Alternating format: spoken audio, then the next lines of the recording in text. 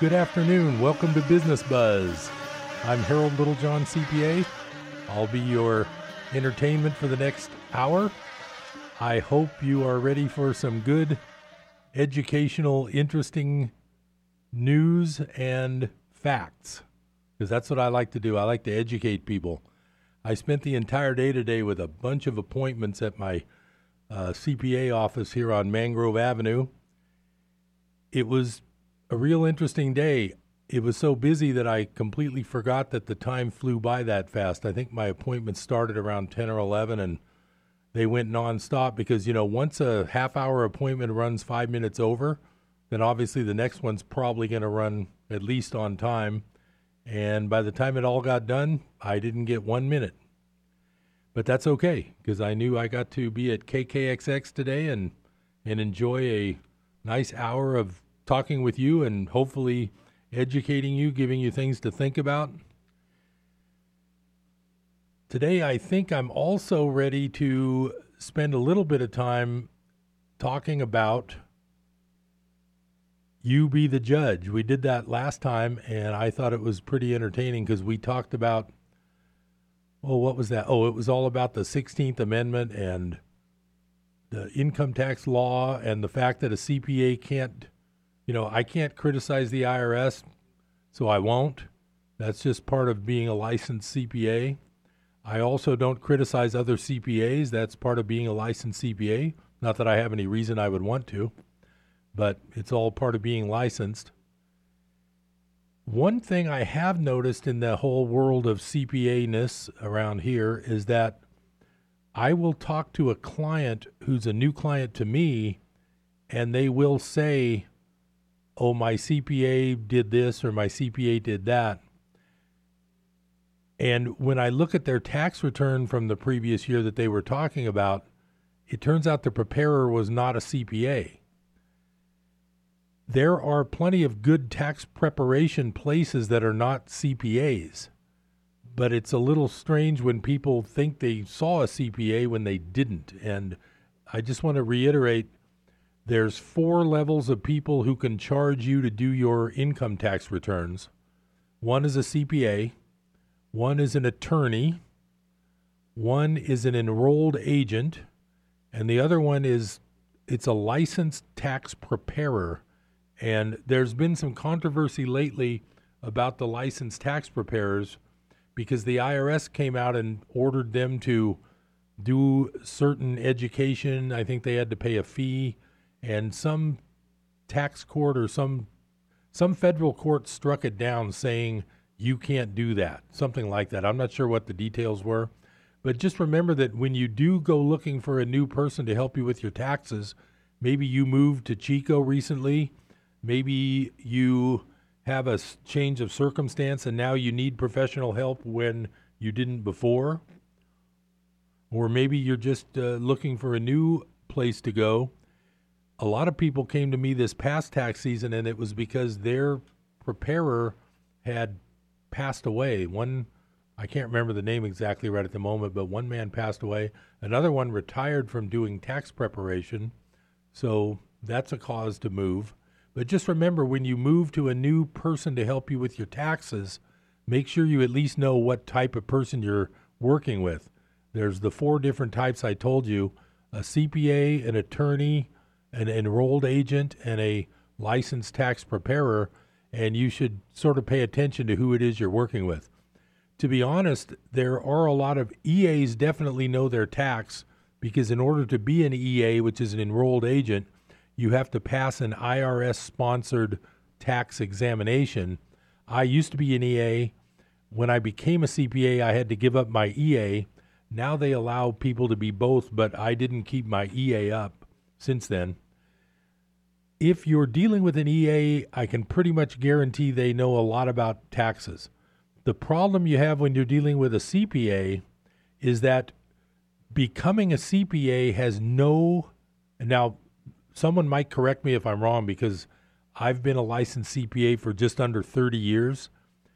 There is no training in tax required for you to pass and be a CPA. At least that's the way it was when I became a CPA in 1990. there's a chance that you could theoretically have a CPA who never did any tax work, worked as like an auditor down in San Francisco for some giant CPA firm, never did an income tax return, but he is a licensed CPA. Then I'll throw out a scenario. His wife, who's a nurse, gets a job at Enloe, so they move up to Chico, and he decides to hang out a shingle and say CPA and do income taxes. You could theoretically be talking with somebody who's never done an income tax. I'm not certain how many CPAs are actually in that boat, but I will say that that is a concern, not a concern, but if you do get referred to a CPA, hopefully the referral is coming from someone who has their income tax prepared by that person, because income taxes and CPA work is not exactly always overlapping. A lot of CPAs don't even do income tax work. They just do accounting and auditing CPA required work. Like I've told you before, doing auditing is the one thing that CPAs can do that nobody else can, and that is the main thrust of the CPA exam, is accounting and auditing public companies, publicly traded companies who have audits every 3 months. That is the real bottom line reason CPAs exist. It just happens that since they're so acquainted with their clients' numbers, they do income taxes also. And in my case, my practice is mostly income taxes. I do some limited bookkeeping service and some accounting. I don't do audits. I choose not to. If I do one audit, it completely changes my entire insurance picture, my liability, what I have to do. Once you do one audit job, you are pretty much stuck in a huge category of people like Price Waterhouse, and now all of a sudden you have to qualify huge amounts, where a small office like mine, I just don't need to do it. I don't like to do it because it's hard work and it's very labor intensive. If I was to perform an audit, either I would have to hire staff to do it, and that's not easy to find, or I would have to do it myself, and I would basically take myself away from my office for days at a time doing the actual audit work. So I just personally find it not right for my practice, but I do mainly income taxes, but I do some bookkeeping and accounting also. But just keep aware that you could talk to a CPA who has never prepared an income tax return before, and you wouldn't know it, and they still would be licensed CPAs. So that's just a fact that a lot of people aren't aware of. Now that tax season's over, some of you probably won't have to think about income taxes until next January. Don't forget that there may be something you'd want to think about in, I like November time frame, because in case there's something you could do to save taxes before the end of the year, that would leave you the whole month of December to make sure you get that done. Some examples of that would be prepaying some expenses that might be deductible in 2018 so you can save the tax now instead of a year later. There are some retirement plans that, unless you've set up the retirement plan prior to the end of the current year, like prior to December 31 for 2018, you would not be allowed to do that retirement plan contribution for the year of 2018 because you didn't set up the plan by December 31. Of course, there's so many different types of retirement plans, and it's a very complicated subject. I've told you before, I don't specialize in that. If it's something beyond my scope of knowledge, I refer my clients to experts who are full-time pension plan experts, and that's all they do. One thing about being a good CPA is it really helps to know when you don't know. When a subject comes up that I'm not an expert at, number one, if it's something that I can research and learn in a small amount of time, I might just decide to do that because I'm always interested in learning, and it's always nice to learn something new.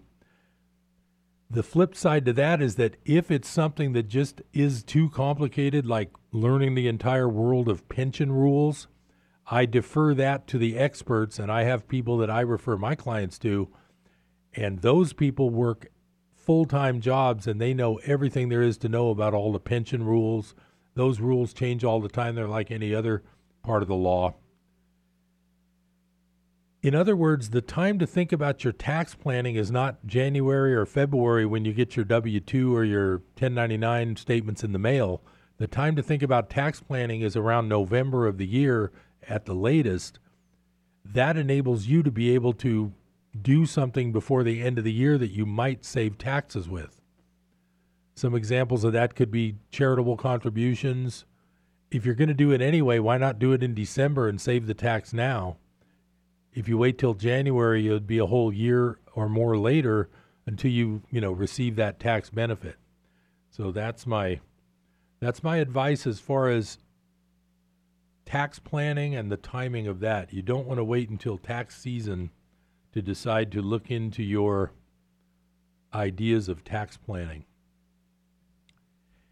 Now, my first segment today, I always like to go to the local news. So my first segment today, which actually starts local, branches out into the business. We are on Business Buzz. That's our show. We're always business based. Taxes, business, investments, scams, people out to take your money, ways to avoid that. And the first portion of the local scene is an article from June 12th, and as usual, I get these from the Enterprise Record because it's always good for local business news. News and Review and Enterprise Record are pretty much all that's left in that whole department. And the article I'm talking about, you may have seen it, it was probably on the news, is the beloved Beatles mural is removed, will be repainted. And so, if anybody remembers, it was on the wall of the old Main Street Music, which used to be a client of mine. That was way back in the 90s, I believe. And I think it was, I'm not sure who commissioned that, but I thought it was maybe the Main Street Music owners that had originally commissioned it.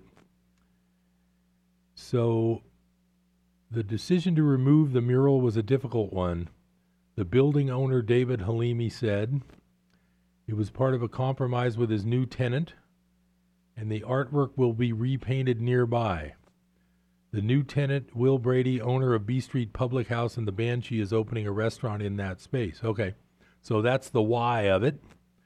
And the new tenant didn't feel that it went with the theme of his business, and the building undergoing work to restore it no longer matched the direction in which the building is going. And I believe it's going to be in another building owned by Mr. Halimi. I believe it's going to be just outside Pluto's, about a block away. I believe Mr. Halimi owns a few buildings down there, but I don't know the details of that.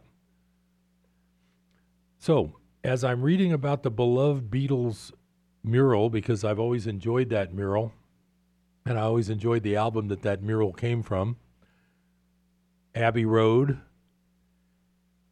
I was 12 years old when that album was released. I've always been a Beatles music lover. Then, I guess the term would be, I woke up. And I'll try to give you some context about the wake up thing. There's a lot of talk these days, if you read internet articles like I do, alternative news like I do, you do hear the expression waking up. I consider myself having awoken earlier than most, only because I was reading alternative news before the internet. I subscribed to alternative publications, which actually had to be mailed in the mail like a magazine. They weren't available on newsstands, and I had to pay for subscriptions. And my point of this is not to say I woke up first, and you might not even agree with my definition, but the definition of waking up that I adhere to, and we're coming up on the first break real soon, so I will continue this thought. My definition of waking up is being aware that there's more to one side of the story. My parents grew up in an era where the television and the radio were virtually run by three networks probably which all had interlocking boards of directors. So essentially, you probably had 90% of broadcast news being issued through 50 to 100 people. The same would be said for the newspapers of the day in the old days and the current mainstream newspapers, USA Today, San Francisco Chronicle. Those, I believe, are 90% of those are owned by 5 or 6 large conglomerate news companies. What you actually have in the real world is probably 100 or 200 people. Oh, what a perfect time for the first break. Business Buzz will be right back. Stay with me. This is Harold Littlejohn, CPA. Stay tuned.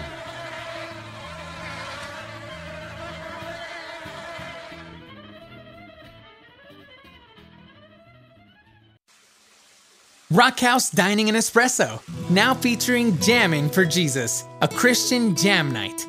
The first one is Saturday, June 23rd, 5 to 8 p.m. Rockhouse is located only 2 miles past the hardware store in Yankee Hill on Highway 70.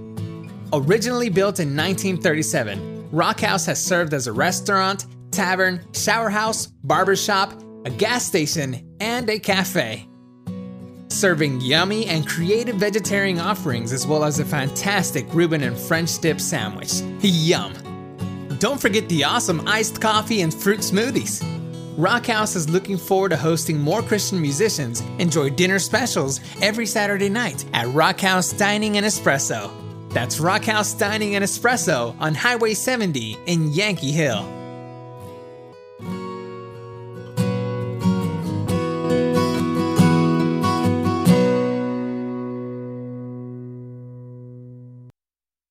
Praise the Lord. I'm Sharon Knotts, inviting you to join me and my dad, R.G. Hardy, on The Sound of Faith, mornings at 10, here on KKXX. If you are drawn to inspirational preaching, informative in-depth teaching, and biblical perspectives to current issues under the anointing of the Holy Spirit, then Sound of Faith is perfect for you, because we know faith comes by hearing and hearing by the Word of God. 10 o'clock weekday mornings here on KKXX, Chico's Christian Radio.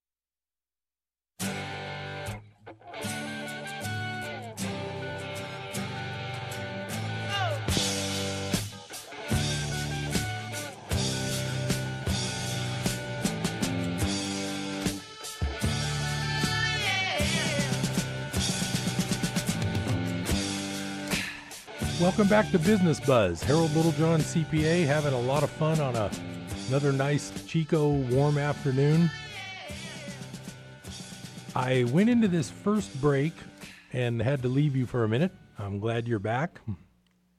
And I was mentioning the Beatles mural and how I love the Beatles and how I listened to Abbey Road when I was, well, actually, I probably didn't really listen to it a lot until I was about 14 or 15. When I was real young, I was a huge Beatle fan at about age 7 when they came out in 1964, 63 or 64. But then I went through a period of being 10 to 15, probably, age 10 to 15, where I really didn't listen to music too much. But then when I was about 15, I kind of got back into it, and I remember getting all the Beatles albums late. In other words, the White Album came out in 68, and I probably got it in 72 or 73 and listened to it a lot. So the Beatles were already broken up by the time I kind of got back into them. But what I was talking about being awake, and this is all subjective, it's all a matter of opinion. I'm not trying to tell you that I'm right. I just want to offer you different ways to think about things. I was saying that I consider myself woken up, or starting to wake up earlier than most people. The reason I say that is that to this day, I would say 80% of the people I talk to, if I mention some of these topics like I'm bringing up here, they just look at me like a deer in the headlights. They either think I'm crazy or they're like, there's no way that's true. And I'm not criticizing anyone like that. I think it's fine. It doesn't really matter. But they have only heard the one side of the story. since there's always two sides to every story, that's why I'm here. That's why I'm doing this show. I'm offering you other ways to think so that you're not always thinking in the same old way that, number one, the same way you've always thought, and number two, the way 90% of everybody you meet thinks. At least you've got a second, kind of like having a second opinion as to, at least you might have a choice in your mind of what may or may not be true, and sometimes there is no truth. I always like the part of the Course in Miracles that says, when there's more than one truth, there's no truth. In other words, for you, the truth might be Barack Obama. For someone else, the truth might be Donald Trump. Well, then obviously there's no truth. That is why I'm reading you this little gem that I picked up. I'll go back through here because I'm stemming off of the discussion of the Beatles mural. It is I always loved the Beatles as a kid, but I picked up a book in the it's probably the late 80s, early 90s, called The Committee of 300. And I'll never forget it because it's still the only book that I ever read that mentioned this topic. So when I knew I wanted to talk about this on the radio today, I went to the internet. And of course, now that the internet's here, that's what I was saying about people waking up. If you read alternative viewpoints on the internet, you might not agree with them, but at least now you've heard the other side of these stories. I mean, there's stories that you've been hearing for 50, well, I can think of one, the assassination of JFK. You've been hearing that story for 55 years, and you really haven't heard a lot of the alternative stories. Now, with the availability of the internet and the research people have been able to do, and it's opinions, it's facts, it's put together, some of them's good, some of them are bad, but at least you now have the chance to read things that are not the standard line you've been told by those 20 or 30 people on the boards of directors of 3 networks for 50 years. That's my point about waking up. And I'm not criticizing anybody who doesn't read alternative news. It doesn't matter to me. I'm just saying that it can really expand your mind. There's another good expression from one of the papers I used to subscribe to. I believe it was a quote from Oliver Wendell Holmes. It went like this: a mind once expanded to a larger idea never returns to its original size. Once you've understood and learned some of these different ideas, you'll never go back to being a one-sided thinker. I'm just going to read a few highlights out of this article. It mentions the fact that the Beatles had their music and lyrics written for them by Theo Adorno, which was concealed from public view. And that's a quote from John Coleman, a former MI6 agent. Now, MI6 is the British version of the CIA.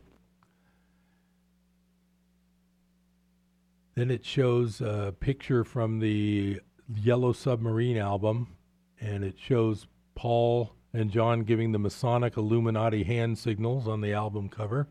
Paul with the 666 hand sign, John with the horned hand. So that, that's sort of an indicator. Anybody who watches the NBA, you've seen those signs over and over the playoffs, but you might not have noticed what it meant. And there's another quote here. The Rolling Stones were mastered by an Order of Malta member by the name of Prince Rupert Lowenstein, who sponsored the Sympathy for the Devil track back in 1968. The prince was also a member of the very powerful Sacred Military Constantinian Order of St. George. And then the article goes on to say, it was called the British Invasion. The 60s began a time of question authority, grow your hair long, hippies, and flower power, and morphed in with the anti-war gang of hell no, we won't go. All by design, all by planning to mind control and manipulate what the baby boomer, doomer generation thought, the language and slang used, and the behavior control of the masses. Yes, it is interesting to note that the Tavistock Institute of Human Relations, as well as its child organization, the Stanford Research Institute, developed the Grateful Dead, among other things. you can see that Alan Trist, a social engineer for the Tavistock Institute, became the shadow manager of the Grateful Dead. His father, Eric Trist, was one of the principal founding members of Tavistock.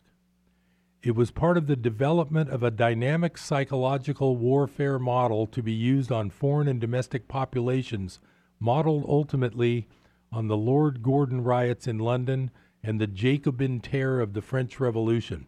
The purpose was to mobilize mobs in ideological opposition to the state as a mass destabilization operation. Rebellion against society, let your hair grow, turn on, tune out, as millions of tabs of LSD appeared into the hippie scene from CIA laboratories and promotion provided by Harvard CIA asset Timothy Leary and distribution aided by the likes of the Grateful Dead. The men buried in the think tanks and research institutions whose names and faces are still not known to but a few people made sure that the press played its part. Conversely, the media's important role in not exposing the power behind the future cultural shocks made certain that the source of the crisis was never identified. Theirs was our society driven mad through psychological shocks and stress. Driven mad is taken from Tavistock's training manual. From its modest beginnings in 1921, Tavistock was ready in 1966 to launch a major, irreversible cultural revolution in America, which has not yet ended. The Aquarian conspiracy is part of it. The Beatles, Good Bad Boys, and the Stones, Sympathy for the Devil, were two sides of a same coin that was minted by the Tavistock Institute to introduce a new generation to a new language and a new cultural upbringing around alleged freedoms to think for yourself and liberties to take drugs and become counterculture. And it was all manufactured. The lyrics formed the Beatles, the covers for the Rolling Stones album, their managers or handlers were all derived from the Tavistock Institute, as is their name is for the control of human behavior. Tavistock Institute for Human Behavior. The Tavistock Institute was founded in London in 1946 with the aid of a grant from the Rockefeller Foundation. Three elements combine to make the Institute unusual, if not unique. It has the independence of being entirely self-financing with no subsidies from the government or other sources. The action research orientation places it between but not in the worlds of academia and consultancy, and its range of disciplines include anthropology, economics, organizational behavior, political science, psychoanalysis, psychology, and sociology. So I won't read this whole thing. It's about 20 pages long. The bottom line is that imagine how a kid who grew up loving the Beatles felt when he started reading alternative news. I will be back. Stay tuned. I'm so glad you have time to stay with me on Business Buzz. Be right back after the break.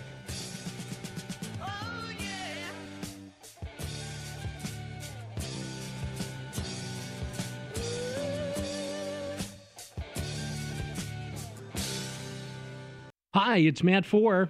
And Erica Smith. And you should join us every Friday for Chico Down Friday at 12:30, 5 and 9 p.m. Why do you say? Why should you join us?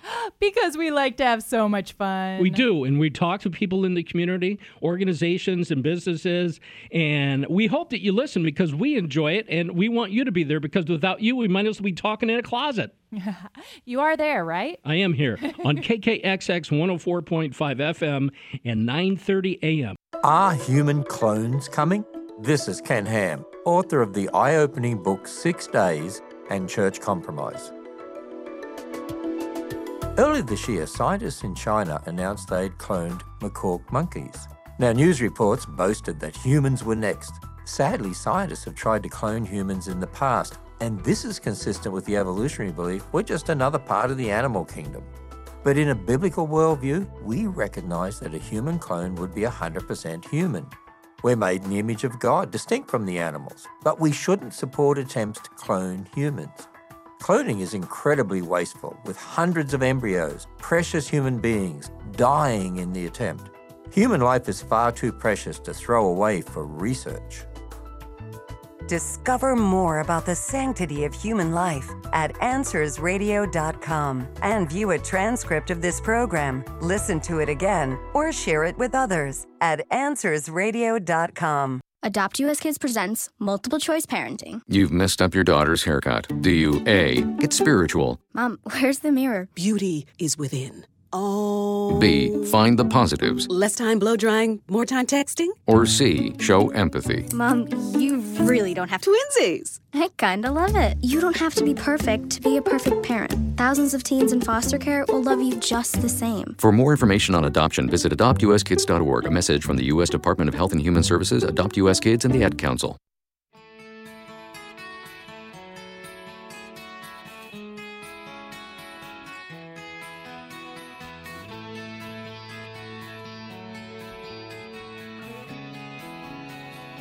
Welcome back to Business Buzz.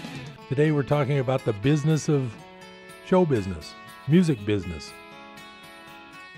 As you can tell from my musical breaks here, I like music. I listen all the time. I still enjoy that. So I'm not going to go through this whole thing, but it's just amazing when you look back into the connections of all these things, where the stuff started and where it came from. Here it says, here's a little side info on something you know nothing about, most likely, and note the names. The Radio Project was a social research project funded by the Rockefeller Foundation to look into the effects of mass media on society. In 1937, the Rockefeller Foundation started funding research to find the effects of new forms of mass media on society, especially radio. Several universities joined up, and a headquarters was formed at the School of Public and International Affairs, Princeton University. And then it mentioned some people involved, like the guy who wrote the music for the Beatles, according to this. Among the project's first studies were soap operas, known as radio dramas. The Radio Project also researched the 1938 Halloween broadcast of the War of the Worlds. They found that of the estimated 6 million people who heard this broadcast, 25% thought it was real. Most of the people who panicked did not think it was an invasion from Mars that was occurring, but rather an invasion by the Germans. It was later determined that because of the radio broadcasts from the Munich crisis earlier in the year, the masses were prone to this. So Theodore Adorno, the one that they say wrote the Beatles' music, produced numerous reports on the effects of, quote, atomized listening, which radio supported and of which he was highly critical. However, because of profound methodological disagreements over the use of techniques like listener surveys, Adorno left the project in 1941. Adorno was highly influential and later went on to work for the Crown Corporation, and in his real cynicism, he got to have a field day with Tavistocks, rock bands, and write tacky, simple music to prove his concepts and how easy people are to clone off with timid and repeated messages in music. So anyway, I won't belabor it because the rest of this article just goes on to basically back up what the main thing is saying. There's a whole paragraph here. The Tavistock Institute also engineered the Beatles. It was talking about the Rolling Stones. And so, I mean, I still enjoy the music, but, and this article, I'm not even sure goes into the other part of the Beatles news that I think is interesting. The whole idea of the Paul is dead. I've been a big researcher of that, and actually I did find out a few things in a couple of those books that I read. One interesting thing was the first book that came out after the JFK assassination was called Rush to Judgment. It was a man named Mark Lane. I believe it was published in around 1965. It was the first book to basically debunk the entire Warren Commission, the entire story of the Kennedy assassination. And what I found really interesting when I was studying the fact that the Paul McCartney possible death in 1966. I researched that quite a bit. What I found very interesting was that Paul was very interested in Mark Lane's book in 1965, and he had even offered Mark Lane that he would write the soundtrack if they did a movie about Rush to Judgment. Think about that. Here you have, now I was a kid, but I was, like I say, I was listening to music constantly until I was about 10 years old. Then I got into that phase where I was probably playing baseball and Little League, and I came back into the music thing maybe at about age 15. But in the mid-'60s, I was constantly listening to Beatles music. Not only was it on the radio, but I had all the records, and my brother and I both listened to it constantly. To me, it's truly amazing that coinciding in the same time frame of the world's most famous celebrity, which would be Paul McCartney, offering Mark Lane to write a soundtrack if he does a movie, that would be an instant problem for anybody who wanted the old side of the JFK Warren Commission story to be left as is.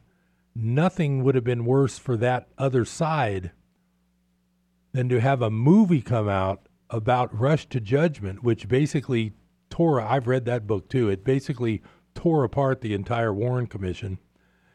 And if a movie had to come out in 1966 or 7 called Rush to Judgment with a soundtrack by Paul McCartney, I can tell you that would have been a huge problem for certain people. That coincides with the rumored death of Paul in 1966, late 66, which also coincides with, number one, the Beatles stopped performing live after that point. Number two, their next album was a complete change of course called Sgt. Pepper's. And on that album, there's numerous clues and pictures that very well could point to the remaining three Beatles trying to convey the message that Paul was dead. I won't go into all the details. For people who are interested, it's fascinating. Some people have probably already read a lot more than I have about that. But when I found out that Paul had offered to do music for Mark Lane, I was kind of sold on the fact that maybe he did die and maybe it wasn't an accident. That's all I'm going to say about the Beatles story. So anyway, that's just another little episode of You Be the Judge for today, because you know the regular story. That's the same story I listened to till I was about 25 or 30 years old. And now you know, how do they say it on the radio?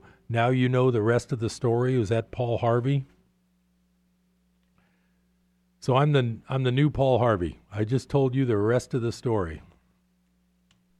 Now, another subject I want to catch on here just for a few minutes before the final break coming up. I have a favorite topic. I'm trying to educate everyone. It's a topic that is important to everybody, but not everybody realizes, number one, even that it's important, and number two, if you listen to the mainstream news, you'll never find out anything on the other side of the story. So we're going to go to the other side of the story here. And this topic is called the Federal Reserve. And I found a really good article that gives a real good summary. So I'm going to start with this. I may finish this next time. I don't know if I'll get it finished today because I have some more I wanted to share with Course in Miracles items. But this is a interesting article called The Truth About the Federal Reserve by a man named Kirschner, K-A-R-S-C-H-N-E-R. And it was published in about August of 2016. Hey, some of this stuff is timeless, you know what I mean? This Federal Reserve will not go away. I'm just going to read some of this, and this is going to be another You Be the Judge. I thought I would take the time to write about the Federal Reserve, our nation's central bank. It amazes me how many people don't even know about its existence, which is scary considering the power it wields. This is the institution that controls our money, decides how much of it there is, and where it goes. Tremendous power to have. The Federal Reserve isn't even really federal. It's a privately run bank, although its head is appointed by the president. Although the Fed is required to periodically meet with Congress, it is one of the most, if not the most secretive organization in our country. It has been said that Congress is more aware of what the CIA does than the Fed. So remember, whenever you hear the word the Fed on the news or whatever, they're talking about the Federal Reserve. So why does the Fed exist in the first place? What is its purpose? Let's go back in time. Here's the part I like because you get a little bit of the history. When this country was first founded, there was a heated debate as to whether a central bank was necessary for the nation's economy. It was also debated as to whether or not it was constitutional. Alexander Hamilton, first Secretary of the Treasury and leader of the Federalist Party, was the one pushing for it. Thomas Jefferson, leader of the Democrat Republicans and first Secretary of State, was strongly against it. Hamilton's argument was this: the government needed to consolidate its debts accrued during the Revolutionary War, which would increase the authority of the central government. If the states were indebted to a consolidated power, thus demonstrating that the government was indeed legitimate, other countries would feel more inclined to lend to the United States. Then government bonds could be issued to foreign countries, which would encourage economic growth. Well, remember, I've talked many times about our deficit. We have government bonds issued in the trillions and trillions of dollars now, and those are mostly foreign countries that own those bonds. He goes into how a bond works. I've taught you enough in the last few months. You don't need to hear that one. Okay. Hamilton also argued that the bank was constitutional on the grounds that it fit the descriptions of the Constitution's general welfare and the necessary and proper clauses. Here was Jefferson's argument. The bank was unconstitutional. The Constitution says, many don't know this, that the Congress shall have power to coin money and regulate the value thereof. So technically our Fed today is unconstitutional. Jefferson worried that if a monopoly power to control the currency was placed in the hands of a private organization, this would give them power to influence elections, it would open up the U.S. to foreign interests, and it would create economic instability. Jefferson had seen this happen with the Bank of England across the sea. In regards to the two clauses above, Jefferson argued that Congress could do what it needed to do without a central bank, so establishing one would be both unnecessary and problematic. President Washington asked Hamilton to write a response to Jefferson and his party on regards to the constitutionality of the bank. Hamilton wrote, I'm coming up on a break, so I'll try to keep this short. His opinion as to the constitutionality of the Bank of the United States is a response. The basic gist of the writing was that Jefferson didn't understand what was necessary and that a central bank was in the interest of the public good, a recurring theme in much of Hamilton's writing.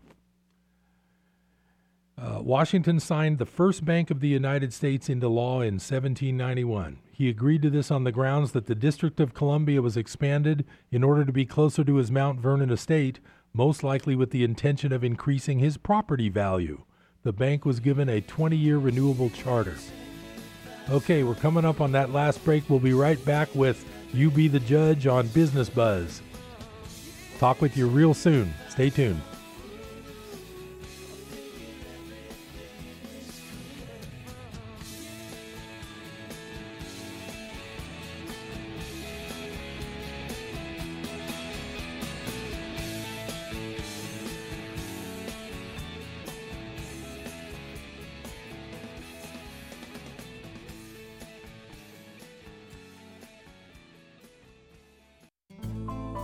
Hi, this is James McDonald, and I don't have to tell you that it's a tough economy these days. More and more Christian radio stations are buckling under the financial pressure of staying on the air.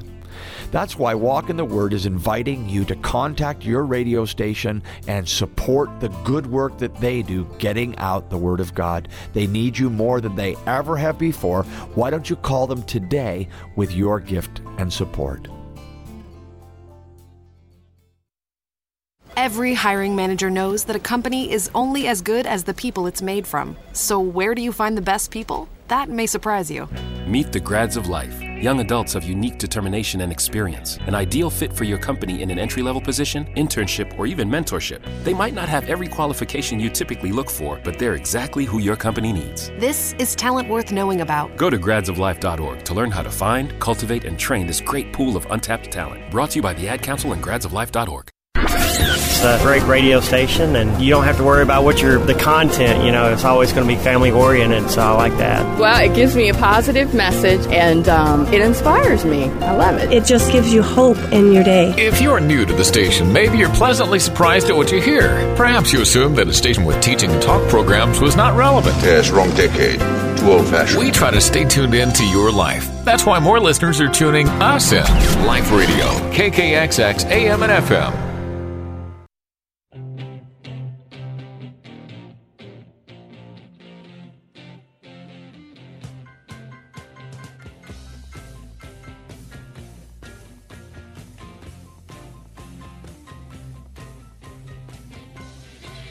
Welcome back to Business Buzz. I'm Harold Littlejohn, CPA. I'm glad you have time to spend part of your afternoon with me. We've covered some music business today. We're covering some money printing business today. And we're also going to cover some miracle business today. I'm just going to continue a little bit more with this Federal Reserve. There's so much to learn. I don't want to bog you down. It'll take too long. I'll probably visit it next time. But here in our story, Washington had approved the first bank. If he would do that if he got the size of Washington, D.C. expanded, probably so that was closer to his Mount Vernon estate, which would increase his property value. As usual, it's all about the money, even among founding fathers sometimes, I'm afraid. So I'm going to just continue here. The bank, this is the first bank of the U.S., the bank expanded its money supply rapidly, producing millions of dollars. Now, get this. Here we go. This led to a 72% rise in prices across the board from 1791 to 1796. That is the true definition of inflation. Think about that. In 5 years, inflation rose 72% on everything. That's the result of a central bank. Now, I'm going to continue. Today, we are told that inflation is a rise in prices. However, the rising prices are a consequence of the expansion of the money supply. Real wealth means goods and services. Printing more money just causes the money to lose its value, which is very damaging, especially to the poor. Now remember, I've been talking to you on Business Buzz about that exact same issue for months and months.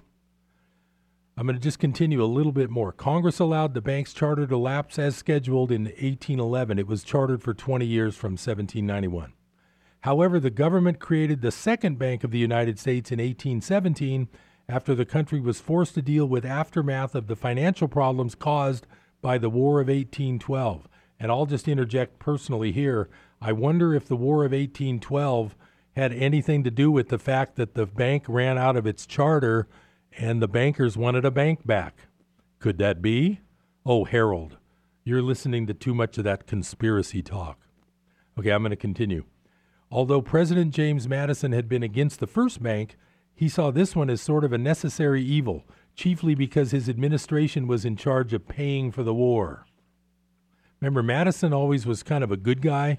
He's the father of the Constitution. He's the fourth president. And even he voted for this second bank. The new bank once again created the usual problem, excessively expanding the money supply of money and credit. Several states tried to keep the bank from opening branches by taxing it out of existence in those places. This time there was an additional problem. The Second Bank of the United States suspended specie payment. That's S-P-E-C-I-E. Specie refers to precious metals.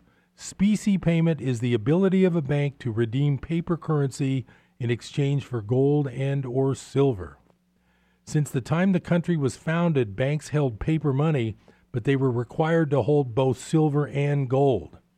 Many people, including myself, have misunderstood this. It's not that the metals back the money. It's that the money is a measurement of the amount of precious metal. For example, $20.67 was made the equivalent of 1 ounce of gold. These precious metals were chosen because they have universal value, and it showed that the U.S. currency was indeed a legitimate currency on the world market. It also prevented the banks from inflating their supply of paper money too much, since they would need a corresponding amount of specie. Remember, specie is the metal. This helped stabilize prices and restrain what the government could spend. The founders learned the mistake of pure fiat money, that is, money issued on a whim with no corresponding specie during the Revolutionary War. Money was printed at will to pay for the war, and it was absolutely worthless by the end. I'll interject right here. If you remember the expression "not worth a continental," that was the word for the continental currency that was paid to the soldiers during the war. And when the war ended and they had all this paper money, the money was worthless. So that was, I believe, that was the start of our country's history of terrible treatment of veterans. Would have been the Revolutionary War, right from the get-go. Here's some numbers for the Second Bank of the U.S. By 1818, the bank lent out about $23 million, but had only about $2.3 million worth of gold and silver in its vaults. This led to a temporary real estate boom. Sound familiar? As people speculated in buying land out west and investing in canals, turnpikes, farm improvements, etc. Due to the expansion of the money supply, prices also shot up by about 55%.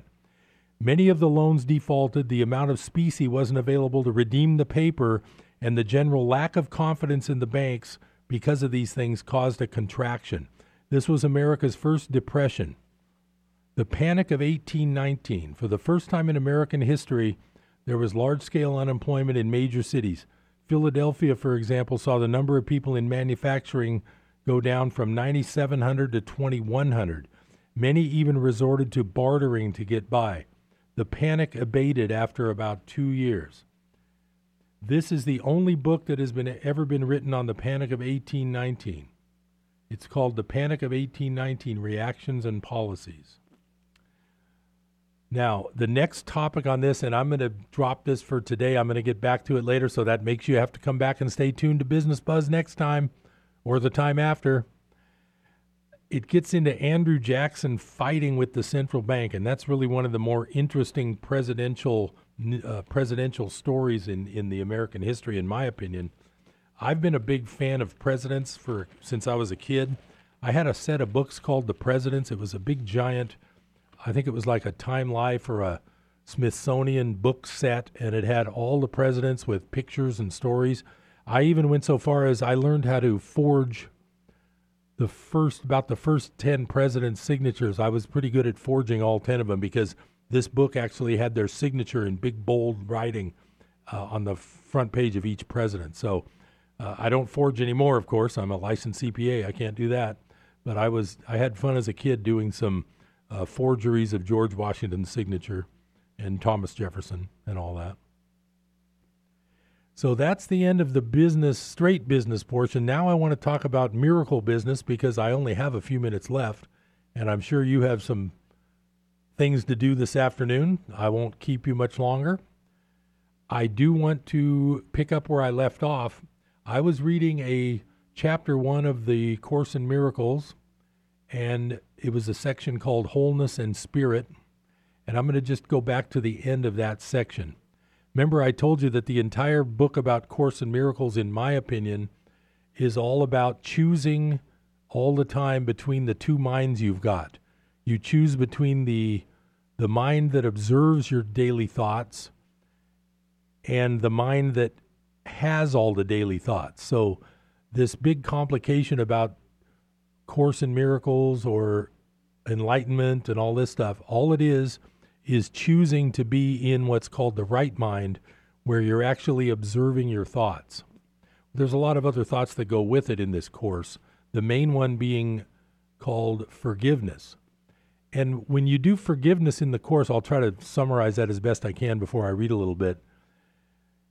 It's not like the old-fashioned style of forgiveness where you say, okay, you're a sinner, but since you've spent 5 years in state prison, I'll forgive you and you can go try to get back into society. It's not that kind of forgiveness. The Course's style of forgiveness is when you realize that the world is only a projection of your thoughts. That's why the forgiveness in the Course is so different than the kind of forgiveness you think of when you think of the normal kind of real world, regular world forgiveness. In the Course, when you forgive, you're just saying, hey, that didn't matter. You don't even know what you're doing, When Jesus said, "Forgive them, Father, for they know not what they do," he didn't mean because they know not what they do when they violated our law. What he means is they have no clue that they're even here or not. They do not know what they do. They think they are separate from everybody else. They do not know what they do. That's what he meant in the Bible. So it wasn't what they did, like what law did they violate. What it meant was they know not what they do. They have no clue what's really going on. So I'm going to pick up right where I left off last time. Then I'm going to get into a real good section. So the miracle is a sign that the mind has chosen to be led by me in Christ's service. Now remember, the author of this book is the Holy Spirit himself. And Christ is the sonship. Christ is not Jesus the man. Christ is all of us. It's the sonship of God. The abundance of Christ is the natural result in choosing to follow him. All shallow roots must be uprooted because they are not deep enough to sustain you. The illusion that shallow roots can be deepened and thus made to hold is one of the distortions on which the reverse of the golden rule rests. As these false underpinnings are given up, the equilibrium is temporarily experienced as unstable. However, nothing is less stable than an upside-down orientation, nor can anything that holds it upside down be conducive to increased stability. So what he's saying there is the upside down means that when you're not in the right mind, you're putting your roots in a shallow roots of the upside down thinking of the worldly thoughts that you have all day long. You need to step back to that part of your mind that observes the thoughts. Okay, so this next section is called the illusion of needs. You who want peace can find it only by complete forgiveness. No learning is acquired by anyone unless he wants to learn it and believes in some way that he needs it. While lack does not exist in the creation of God, it is very apparent in what you have made. It is, in fact, the essential difference between them. Lack implies that you would be better off in a state somehow different from the one you are in. Until the separation, which is the meaning of the fall, nothing was lacking. There were no needs at all. Needs arise only when you deprive yourself. You act according to the particular order of needs you establish.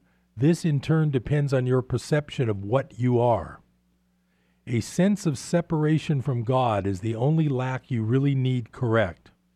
Now remember also, I've told you before, the definition of a miracle in this book is a correction. I'm going to read that sentence over. A sense of separation from God is the only lack you really need correct. This sense of separation would never have arisen if you had not distorted your perception of truth and had thus perceived yourself as lacking. The idea of order of needs arose because, having made this fundamental error, you had already fragmented yourself into levels with different needs. As you integrate, you become one, and your needs become one accordingly. Unified needs lead to unified action because this produces a lack of conflict. The idea of orders of need, which follows from the original error that one can be separated from God, requires correction at its own level before the error of perceiving levels at all can be corrected. Now, what he's saying there is, and I'm not the world's leading expert here, but in my interpretation, what that means is that you can't correct these mistakes, these errors that we make. They're not sins, they're errors. The error is that we think we're separate from God, and that puts us on this whole other level. And it's impossible to correct things on a different level. So it says you cannot behave effectively while you function on different levels. However, while you do, correction must be introduced vertically from the bottom up. This is because you think you live in space, where concepts such as up and down are meaningful. Ultimately, space is as meaningless as time. Both are merely beliefs. The real purpose of this world is to use it to correct your unbelief.